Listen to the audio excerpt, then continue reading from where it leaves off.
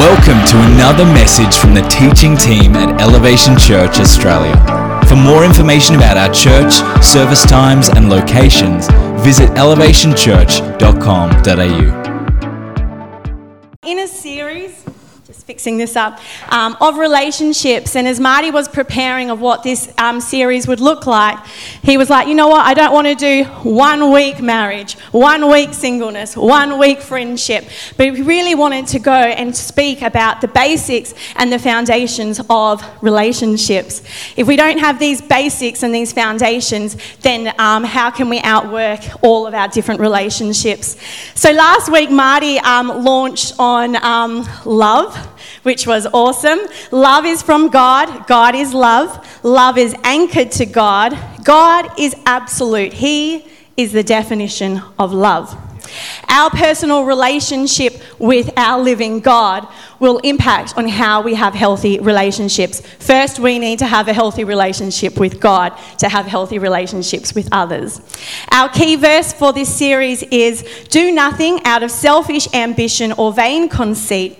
Rather, in humility, value others above yourself, not looking at the interest of your own, but each of you to the interest of others. Today, we're going to be focusing on forgiveness. You may think, wow, love, forgiveness, like that's not really deep. That's just everyday words that we hear. But these basic practices are actually so essential in how we live and do relationships. If we don't live these and act these out, as I said, our relationships can crumble. So I know in life there are many seasons of friendships, many seasons of those that come into our lives. If you look at maybe your wedding photos, you will look at those people and be like, oh, I haven't been in touch with them for how many years? But at that time, those key friendships or relationships were essential to you. So there are seasons within our relationships. There's different seasons where you work. There's different seasons where you live. So sometimes our friendships, our relationships, they do change. And that is okay. In the Bible, it shares that two are better than one. If one falls down, the other can lift them up. So life is not meant to be done alone. Imagine if life was by yourself. It can be quite lonely, and also says that you go a little bit strange. So if relationships are so important, there's some key things that we need to do to see our relationships grow. In life, can I tell you, people are going to hurt you. People are going to offend you. People are going to betray you, and so on and so on. And this is what we're talking about today, is about forgiveness. Forgiveness is serving. Forgiveness is releasing others and also yourself. Forgiveness is placing others higher than yourself. Timothy Keller, there's the quote on the screen behind us. It says this, and I just think it just sums it up so beautifully. On both a theological and practical level, forgiveness is at the very heart of what it means to be a Christian. True forgiveness comes at a cost and is pursued intentionally within a community of believers. One could argue that the biblical teaching on forgiveness and reconciliation is so radical that there are no cultures or society that are in accord with it. So when we're speaking on forgiveness, Jesus uses the image of debt, where we repay a debt for the nature of our sins. When someone seriously wrongs you, has that ever happened in your life? Yes, it has happened in probably every single person's life here. But when someone seriously wrongs you, there's a feeling that that person owes you something.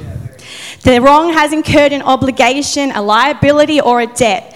Anyone who has been wronged feels this compulsion to make the other person pay back. So when we do that by hurting them. We do that by yelling at them. We do that by waiting and watching them to have a stumble or a fall. You know, like when you really want something bad to happen to them, but you're not saying it. Now, there's no one in this place like that at all. But that is when we're not forgiving and when we're living in hurt. But what is forgiveness then? Forgiveness means giving up the right to seek repayment from the one who has harmed you. All right. So firstly, forgiveness is emotionally expensive. There's the blood, there's the sweat, there's the tears. If you are a crier or not, there are the tears. You refuse, and when you stand in a place that I am going to walk in the opposite spirit, you refuse to give the remarks back to the person that you think you have the rights to say. You're the person that chooses not to have the last word. You're not dragging out the past over and over again. You're not avoiding them or being cold towards them. Or thinking yourself, which I like this one, that you're more righteous than them because you have forgiven them. That's not true forgiveness. Second, you don't disguise to others that you have forgiven them. And you go around warning other people about them. You know, this person, they hurt me. I'm just warning you. I have forgiven them, but I'm just letting you know, just be careful of them. Third, you don't play the scenario over and over and over and over in your mind, but rather you recognise that that person is a sinful person, and I too am a sinful person, and because of what Jesus Christ did on the cross, I am forgiven, and therefore I can forgive them. Now, in saying all of this, there are consequences to people's actions, so please hear me right as well. There are consequences to people's actions. So I'm not saying that you forgive and everything goes back to being rosy again. Potentially, yes, our relationships do change. If we live in courts and systems, they have to pay a price. But when you forgive, something happens inside of you and you release them and you discover a freedom. In Matthew 6:15 it says this, if you do not forgive men their sins, your heavenly Father will not forgive your sins. This does not mean we earn God's forgiveness through our own forgiving, because that will disqualify us. A lack of forgiveness towards others is the direct result of a lack of repentance towards God. Can I please have 2 volunteers, please? I'm looking around. I know most people do not run to the front, so I'm just looking at people. All right, Graham, Lazarus, come and stand right here. Now, you have a very important role up here. 1, 2. There are 3 pages worth of information or message that I am sharing. You have one task. Please do not distract. Do not pull any funny faces. Just stand there like a statue and look great. All right, here we go.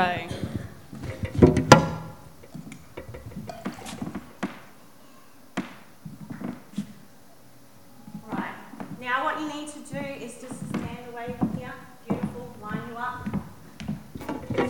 I want you to hold your water above your head.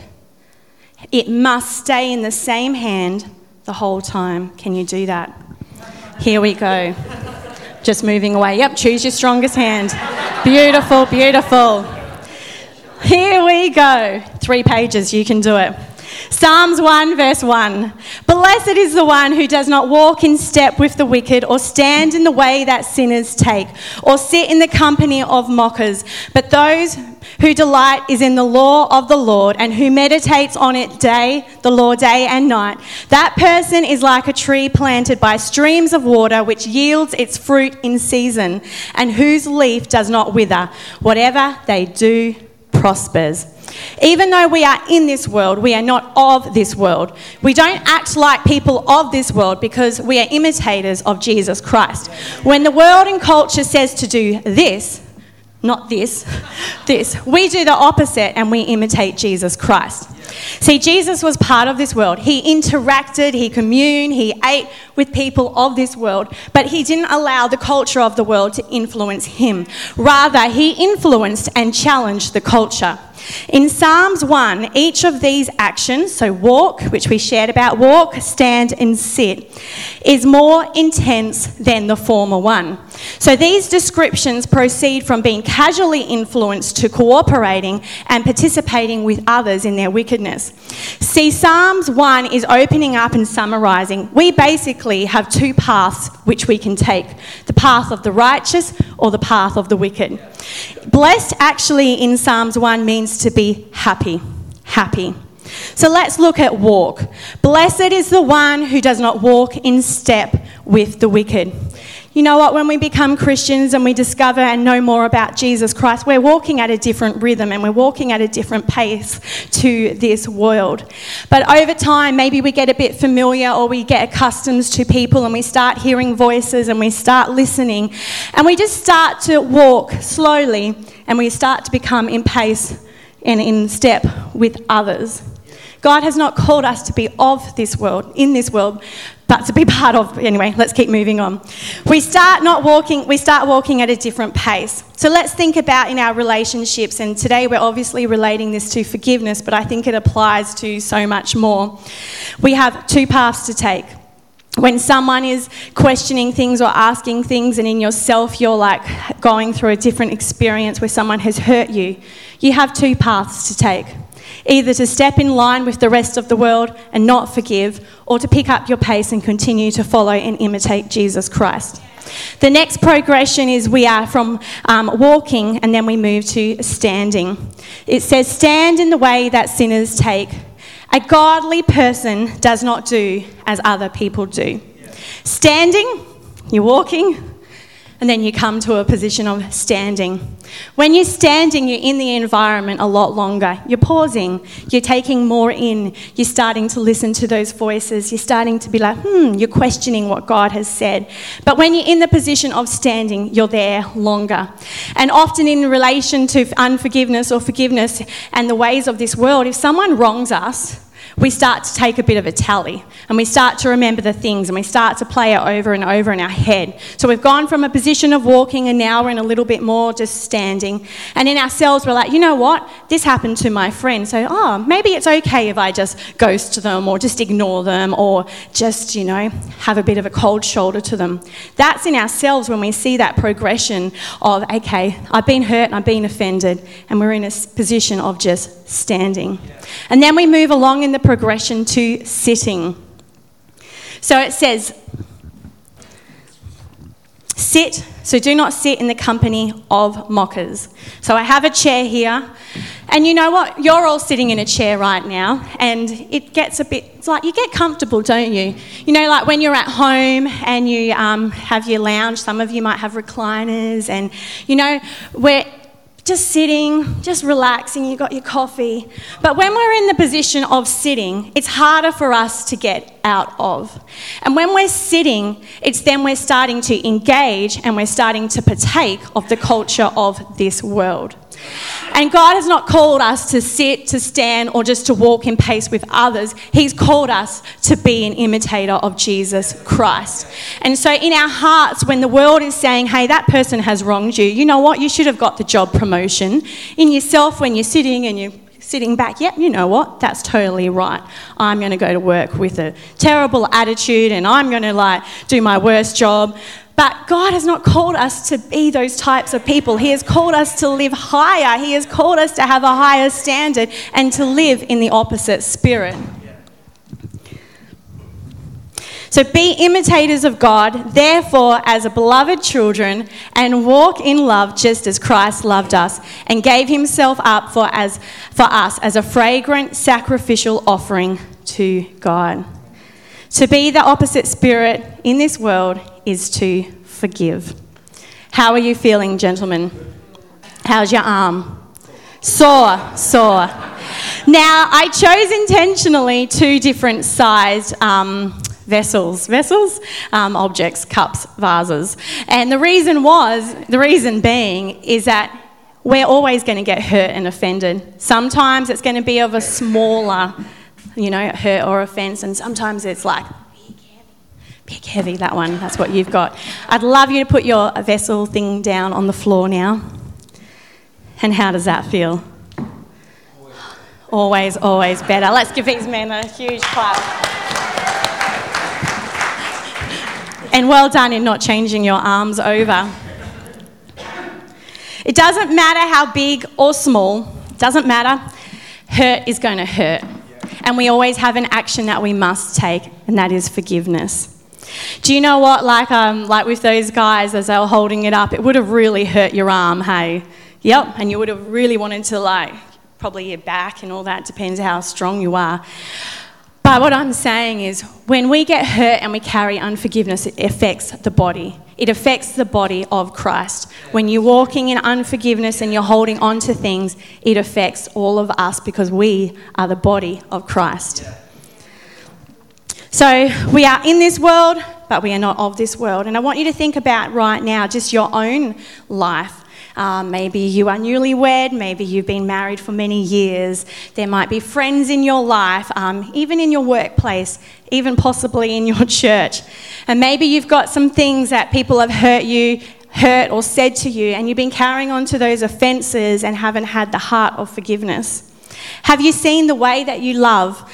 Have you forgiven those people in those different circles? Maybe a couple of years ago you were in this position of walking at a different pace, and just over time you just slowly regressed a little bit to a sitting position where, hey, when someone's hurt me, and you put this really big guard up, and it's like if someone's hurt me and you really hold on to it, but maybe in your life you've just started to see that little, sway of, okay, I'm not going to forgive him, and I'm just going to keep holding on to it. It hurts. It hurts your body, and it hurts the body of Christ. If Lisa would love to come up and play keys, that would be amazing. In Matthew 8:21 to 22, Jesus was asked this question. Then Peter came to Jesus and asked, "Lord, how many times shall I forgive my brother or my sisters who sin against me? Up to 7 times?" Which is quite a lot, hey? Then Jesus answered, "I tell you, not 7 times, but 77 times. Other translations say 70 times 7, which equals 490 times. Now, Jesus in this, when he was speaking, wasn't giving a literal number. So I don't want you to go away thinking, okay, I have now forgiven this person. They've said this to me. It's 489 times. Yes, one more time, and then I'll never have to forgive him again. He's giving a literal, not giving a literal number. He's wanting to drive home a point that you and I have sinned, but I have done a deed for you, have paid the greatest price for you, that if I can forgive you, if I can forgive this whole mankind, you can forgive your brother, you can forgive your sister. You know those times when you've been hurt. Pastors get hurt too, just let you know that. Everyone gets hurt. And sometimes those feelings come back over a course of time. Sometimes it's those little triggers or those little reminders that you think you've dealt with it, but then it's like, oh, I just saw a picture of them on Facebook or something, or that someone says something, and then that stirs in you that little bit of hurt again. This is those moments when you start to feel those triggers or you start to feel that hurt. That's when you must stop and say, God, I choose forgiveness. I forgive that person for what they have done. I forgive them. Maybe it's those harsh words that someone spoke to you. Maybe it's a broken promise, that job promotion or an opportunity in life that just didn't happen. And for you, you're holding that unforgiveness. Maybe for you, it's the expectations that you had but they're not met. Maybe it's those harsh words that you've said between your husband and your wife and you still remember them. Maybe it's the parent or the child, and as a parent, maybe you've slammed your door and you're a kid and you're like, oh, I remember that time when mum said that or dad said that. Or maybe there's just all these different things. The list could just go on and on and on. But you know in yourself when you're holding on to something and it's just that little niggling voice that just keeps coming back. But you know what? Don't ignore that little niggling voice. When that moment comes, say, I choose forgiveness. You know, in time, and I've seen it happen in my own life, one day as you keep forgiving and you keep surrendering it and you keep giving it to God, you're going to come into maybe a face-to-face encounter or you see him. And the beautiful thing is, as you keep choosing forgiveness, you no longer have that issue or that thing with that person anymore. And you're walking in freedom and you're walking in life, because that is the great grace of God, that as we choose forgiveness, we no longer hold that for that person anymore. See, we have a God that has showed forgiveness to us. He died on the cross for my sins. He's died on the cross for your sins. He's died on the cross for all mankind. See, when we ask forgiveness, because we have to ask for forgiveness too, don't we, to God? We can look at ourselves and we can see ourselves in this mess, or we can look at ourselves and see us like sitting in this mud. But when God looks at us, he looks at us with wholeness, with purity and beauty. And there's this beautiful verse in the Bible that says this, Psalms 103, verse 8 to 13. The Lord is compassionate and gracious. He is slow to anger, abounding in love. He will not always accuse, nor will he harbour his anger forever. He does not treat us as our sins deserve, or repay us according to our iniquities. For as high as the heavens are above the earth, so great is his love for those who fear him. As far as the east is from the west, so far has he removed our transgressions from us. And as a father has compassion on his children, so the Lord has compassion on those who fear him. We experience this great freedom. We experience this great life because of what Jesus Christ did for us. And just right now, I'd love you just to close your eyes in this moment.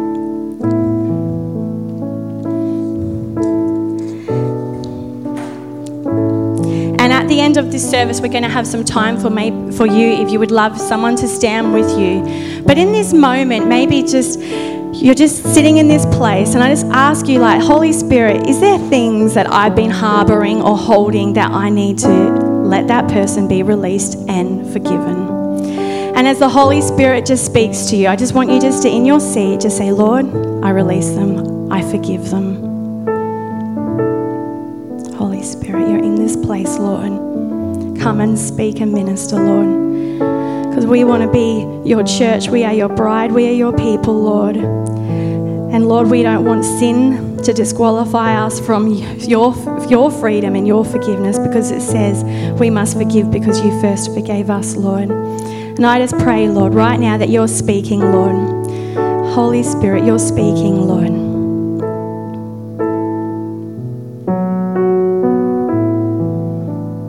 Give it to you, Jesus. I choose forgiveness.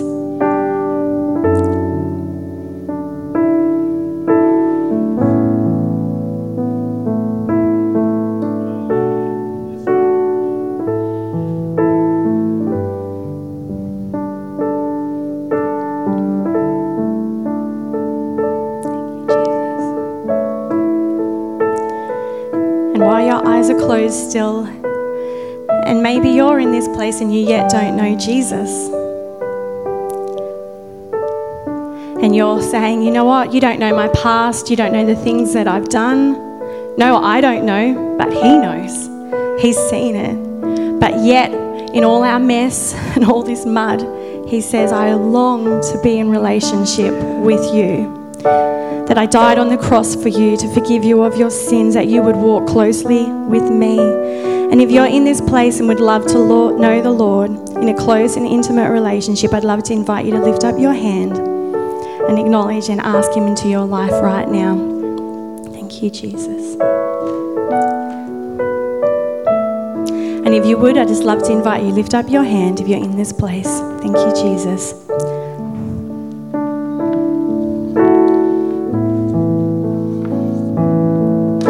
We're going to say a prayer all together, inviting the Lord into our heart. Dear Jesus, I invite you into my life to be Lord and Saviour. I'm sorry. I repent of the things that I've done wrong. Thank you for dying on the cross for my sins. I make you Lord and Saviour of my life. In Jesus' name, amen and amen. In the Psalms 1 verse that we read earlier, there is a promise to those that choose to walk in the path of righteousness. I'll just quickly read it. Blessed is the one who does not walk in the step of the wicked, or stand in the way that the sinners take, or sit in the company of mockers, but whose delight is in the law of the Lord, and who meditates on his law day and night. That person is like a tree planted by streams of water, which yields its fruit in seasons, and whose leaf does not wither. Whatever they do prospers. And as we as people, as Christ followers, as we take the path of righteousness, you know what? We're not perfect. We're sometimes going to take the wrong path, but the grace of God. But as we choose to follow Christ and choose not to sit or choose to stand or walk in pace with others, then the fruit of our lives will overflow and you will prosper. And that is a promise from God. And right now, we're just going to go back into a song. And I'd just love to invite you to stand right now. And the prayer team is going to be ready to pray with you, because maybe in your life you haven't been able to forgive yourself. Or maybe you're in a place of just the wrestle of, God, you don't know what I've done. Or how could anyone like me or want to know me because of these things?